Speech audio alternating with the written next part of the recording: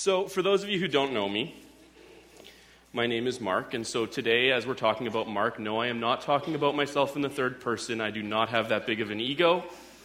When we decided to go through Mark last summer with our teens, so we've been, at my job, we've been paralleling White Ridge somewhat. I got all of the ribbing about Mark doing Mark, so please save it for after the service. I've heard it all. But yeah, for those of you who do not know me, for those of you who are new or visiting, one, welcome. And I work for Living Bible Explorers. We are an inner city youth and children's outreach. We work with youth, kids, and their families in the core of Winnipeg. And I have the privilege of being one of this church's missionaries.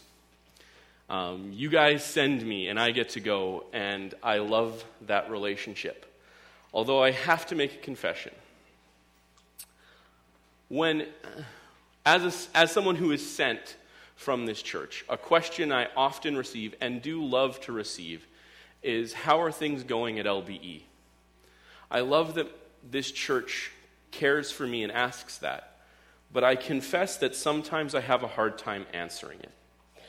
And so my usual response is good, and if I now challenge you, if you really want to know more, press beyond it, because there usually is more underneath good, because that is the best answer I can give on a short form.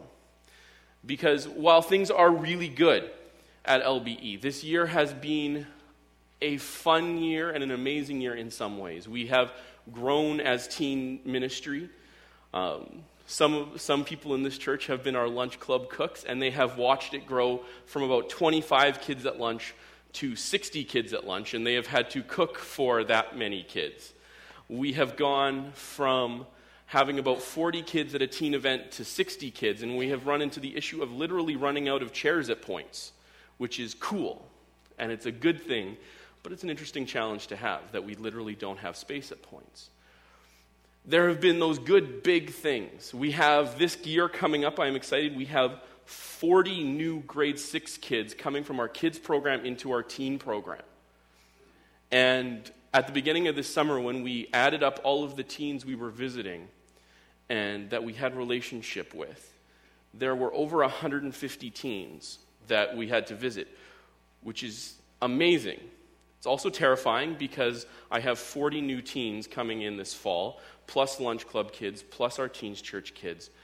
And I have a number of key volunteers leaving and going on to where God is calling them. Some are going into missions in Montreal, some are going up north. It's exciting that God is calling them, but there is a void now. So I'm shamelessly plugging, especially to like these front rows here.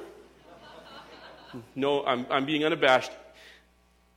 We have youth that need love. We have youth who need people to walk beside them. And it's not just these front rows. They need parent figures, grandparent figures. They need people of all ages who are willing to walk with them. Because like I said, things are good. And the last thing on that list is it going to advance on me? Is it on? Nope, it is not. Oh, there we go. I got to baptize 2 weeks ago a number of my teens. On the note of things to celebrate, we got to celebrate baptism with a few of our kids as they chose to publicly declare that Jesus is more important than anything. But in the same time that we were celebrating that, I don't know how many of you were following the news and heard about Brittany Lammy, who was missing for 2 weeks. And at the same time we were baptizing teens, we were praying for her because she's one of our kids. And we were broken and stressed because she had gone missing on Canada Day, and she is 12. And we were so scared for where she was, and we were praying, and praise the Lord, she is home now, and she is okay after 2 weeks. But for those of you with kids, that is a scary thing to think about, your kid being gone. And though she was not my kid, she was my kid, and it was a scary thing. And this year, I have also had to go to funerals. I have been to too many funerals this year, including the funeral of a 12-year-old girl who took her life because she could see no hope. So at the same time as things are good at LBE, things are also hard. Things are also difficult. And it is the thing I have been learning this year, more than I have ever learned before, is that Jesus is the answer, the best hope of anything. And it is all I can do at points to not shout at the top of my lungs to my teens that there is a God who loves us, that there is a God who gives hope, that there is a God who cares about us. And that is what today is about. And so we're going to go into Mark. And so if you'd like to turn to Mark 14 and stand with me as we read our passage.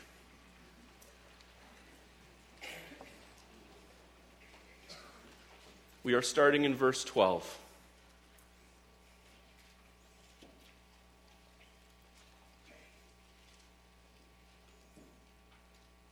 On the first day of the Feast of Unleavened Bread, when it was customary to sacrifice the Passover lamb, Jesus' disciples asked him, "Where do you want us to go to make preparations for you to eat the Passover?"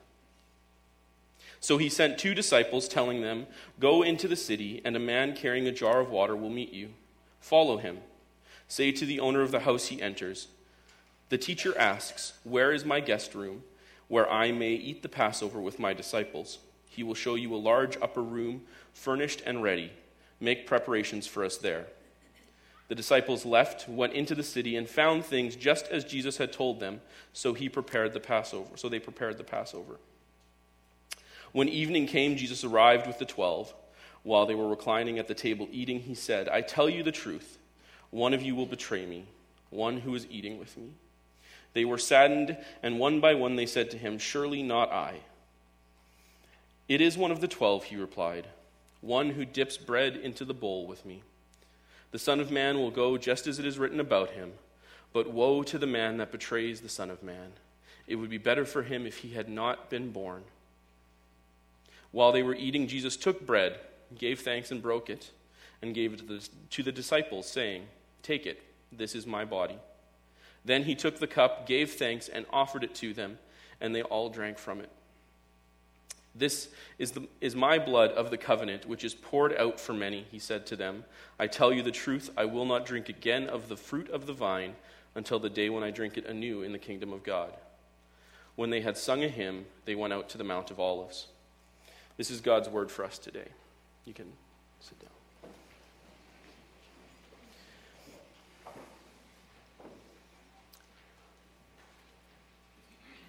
As I have been going through Mark this year, both here and with my teens, the heart of Mark is undeniable. That he wrote his gospel to see people come to know Jesus. That is the reason he wrote it. He was a man who lived 2,000 years ago. Most scholars figure he actually was a disciple of Jesus, not one of the 12, but one of the other people that regularly followed Jesus. And I'll steal thunder from whoever is reading the next passage of Mark 14. There's a little line about a man running away naked when he is arrested. And most scholars now figure that that is Mark inserting himself into the gospel and letting us know he was there. Mark was a real man who knew Jesus, who then later followed Paul and followed Peter as one of their disciples, and was one of the founders of the early church. And he wrote down who he knew as Jesus. And he records for us this account of the Lord's Supper, this account of the last meal of Jesus' life. In the chronology of things, this is most scholars name as Thursday night. It's after sundown, and they are having their traditional Passover meal, which we'll get into what that means. And it is literally hours before his crucifixion. It is after this meal, they go out to the Garden of Gethsemane. It is in the garden that he is arrested. It is then over the night that he is dragged around the city of Jerusalem by his captors, to the chief priest's house, to the Sanhedrin, to the religious rulers of that day. And he is dragged between them and put on some sham of a trial. He is then convicted, beaten, and then as soon as it is early enough that they can get in to see him, they go and see the Roman governor, say, "We want him dead." The Roman governor sends him to Herod. Herod sends him back to the Roman governor, and then by mid-morning, he's already hanging on the cross. So this is, when it says the Last Supper, this is the last meal of Jesus before he goes to the cross. And within 24 hours' time, he will be dead and in a tomb from the time we are reading this. 3 days later, he will be risen again. And that is where this story falls. And so this is a pivotal point in the Gospel of Mark. And a pivotal point not just in the Gospel, but in all of history. I was trying to think of an analogy, and some of you will think, "Oh, he is so young," when I say this. Some of you might think, "Oh, he is so old." But this year is my 10-year high school reunion. And there's a barbecue next week, actually, where a bunch of us are going to hopefully get together to meet up and catch up after 10 years. And I got thinking about graduation. And some of you, I've seen some of the Facebook pictures, have just graduated. And congratulations, you are done. At least one thing. But your convocation does mark a shift. It's a pivotal point. It's a fulcrum in your life where you have gone from Monday to Friday, sitting in class 8:30 to 3:30, where you have known nothing else for 13 years except for 2 months of freedom in the summer. And now you are leaving that. And you might be going to university, which will look similar but still different. You might be going to a job. You might be going to travel. But things are never going to be the same as they were in high school. Things are never going to be the same as they were in school. What was is gone. What is now the reality, whatever that reality is. And that is the Last Supper. The Last Supper is like convocation. The symbol of walking across, getting your diploma, switching your tassel from one side to the next. Those symbols are like the symbols we learn about in the Last Supper. But to understand those symbols, we need to understand what was. We need to understand school. We need to understand history. And that history is the festival of unleavened bread, or Passover festival. At the time Jesus and his disciples had their meal, it was about 1,500 to 1,300 years, somewhere in there, after Moses and the Israelites had left Egypt. And the Passover looks at that and remembers what God did in what is called the Exodus, which you can, interestingly enough, read about in Exodus. And this story is the story of God hearing the cries of a people who were enslaved and oppressed, and hearing those cries coming in as a just and loving God, and standing between the oppressor and the oppressed, and rescuing his people. He did this by using Moses to speak to Pharaoh, and by using 10 plagues to speak very powerfully to Pharaoh, when words were not enough to soften Pharaoh's hard heart. And the last of those plagues was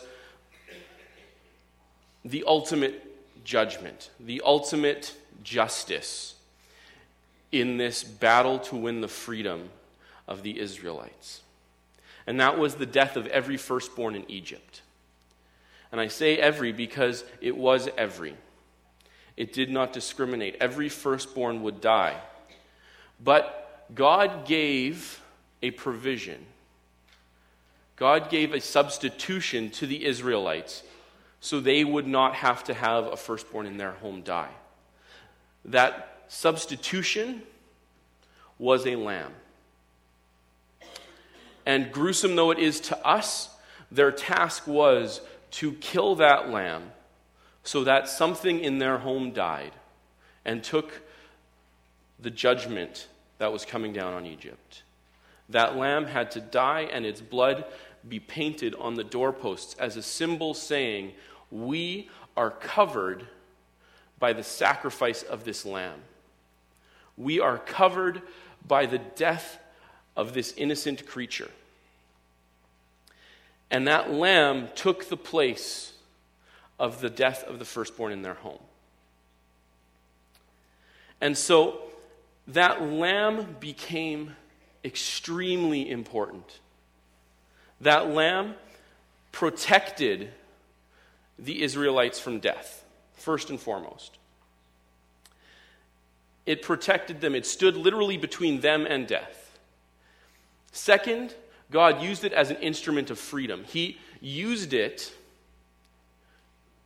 to fight Pharaoh, to protect his own, and to cover his own from Pharaoh and take them and move them out of Egypt into freedom and to the promised land. So the lamb was protection from death. It was an instrument of freedom. And it was also a symbol of covenant. Covenant is a fancy word meaning promise, meaning connection. And that covenant was God saying, this lamb represents how I am here to rescue and redeem you, to take you from being oppressed and give you hope and a future. This lamb is here to rescue you and redeem you. It's here to save your life literally, and it's here to enable us to have relationship. From that point on, after this lamb, the presence of God stayed with them and resided in the tabernacle and then the temple. And they had direct access to God after this point in a way that they could understand. And that lamb marked the beginning of that covenant. And so that is what Jesus and his disciples were celebrating and commemorating and remembering in the Last Supper. And like I said, this was a ritual that had been practiced for over a millennia. It was well rehearsed. Much like communion, which we are going to partake in later, the Lord's Supper, which we are going to partake in later, has been practiced by the church for nearly 2,000 years. Passover had been practiced for nearly a millennia. It had become rote. It had become tradition. All of Jesus' disciples and Jesus himself would have grown up every year sitting down for the same meal of bread and bitter herbs and wine and lamb to remember what God did. They would have sat down every year. They would have known the script by heart.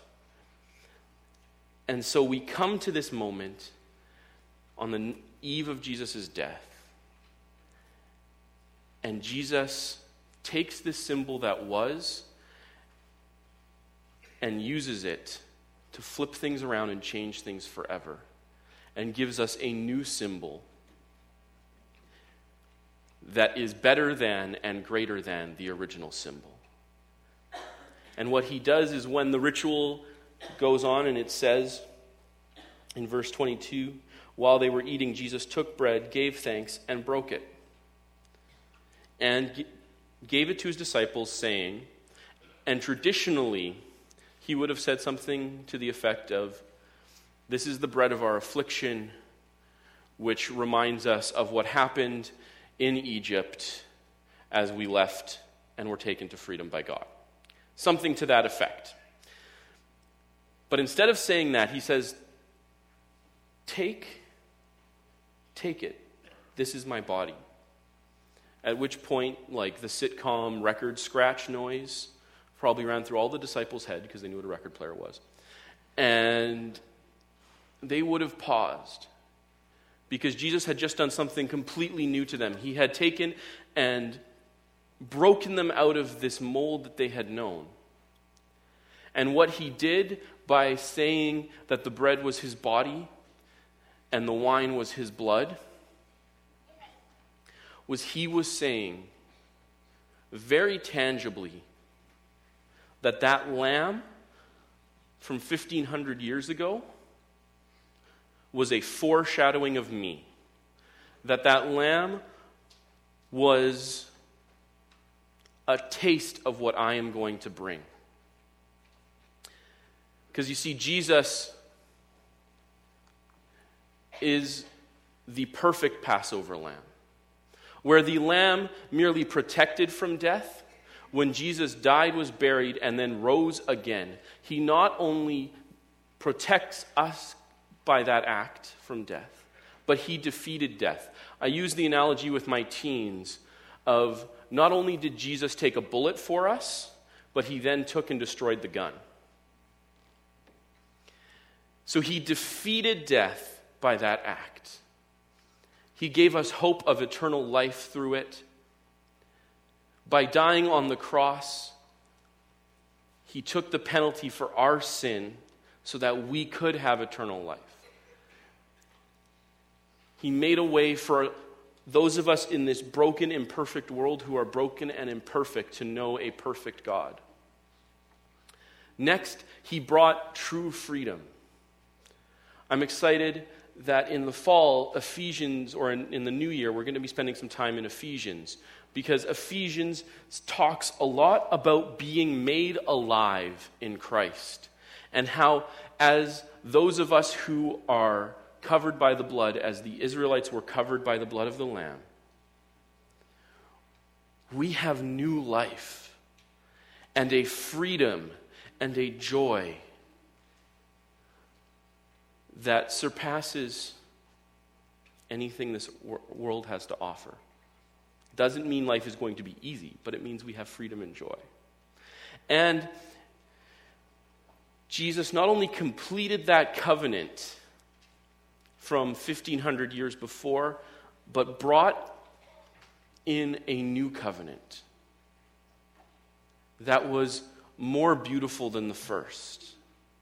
Because while the first covenant was between God and the Israelites, and that first covenant tangibly rescued them from slavery and oppression in Egypt, the new covenant that Jesus brings is for all of us, not just for one people group, but for everyone.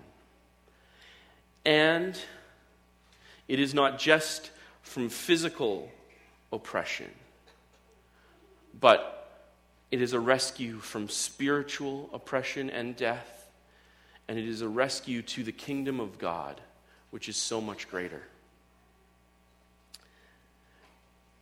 And he's very serious about this. And I love that we have a God who literally stepped down onto earth, stepped down to our level to communicate this to us, and went to the point of death. The verse where he says in verse 25, I tell you the truth, I will not drink again of the fruit of the vine until the day when I drink it anew. That wasn't just a statement of fact. That was an oath. To say I will not eat and drink was to take an oath showing how deeply this covenant was rooted in who Jesus was. And he literally was saying, I'm going to do this even if it kills me, and it did. That's what that oath meant.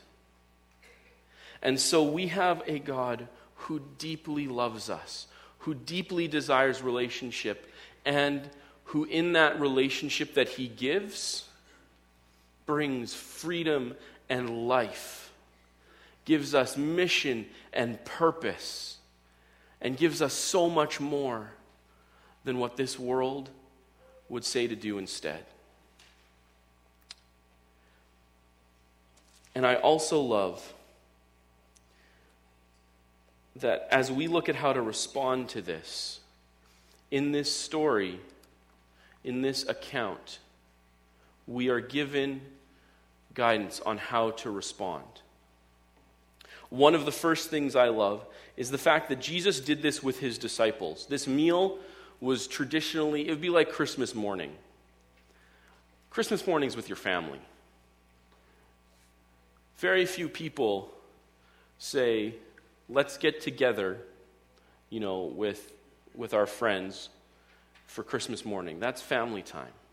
That was the Passover. It was family time. And so what Jesus did by celebrating it with his disciples was very tangibly created a new family. And that is us here and now. As a family, we get to celebrate communion. And communion and the Lord's Supper, eating the bread and drinking the cup, is one of those universal things in Christianity. And it unites the billion of us that are on this earth. People who would otherwise be enemies, people who would otherwise not give each other the time of day, are united under what Jesus did for us and are united as we remember him. And so as we look at how to respond, we respond together, which is a beautiful thing. And we have two choices on how we respond. The first is revealed to us in the talk of betrayal. Azar talked about Judas and his betrayal last week. Judas was someone who knew Jesus, who spent more time with Jesus than anyone else except a handful of others.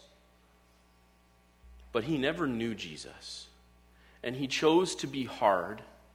And he chose to use Jesus to steal and gain personal wealth. Luke talks about he chose to use Jesus for his own gain and as a tool for his own benefit. And when it came to the offer of Jesus, of true life and of freedom, and of that covenant relationship, Judas turned his back on that.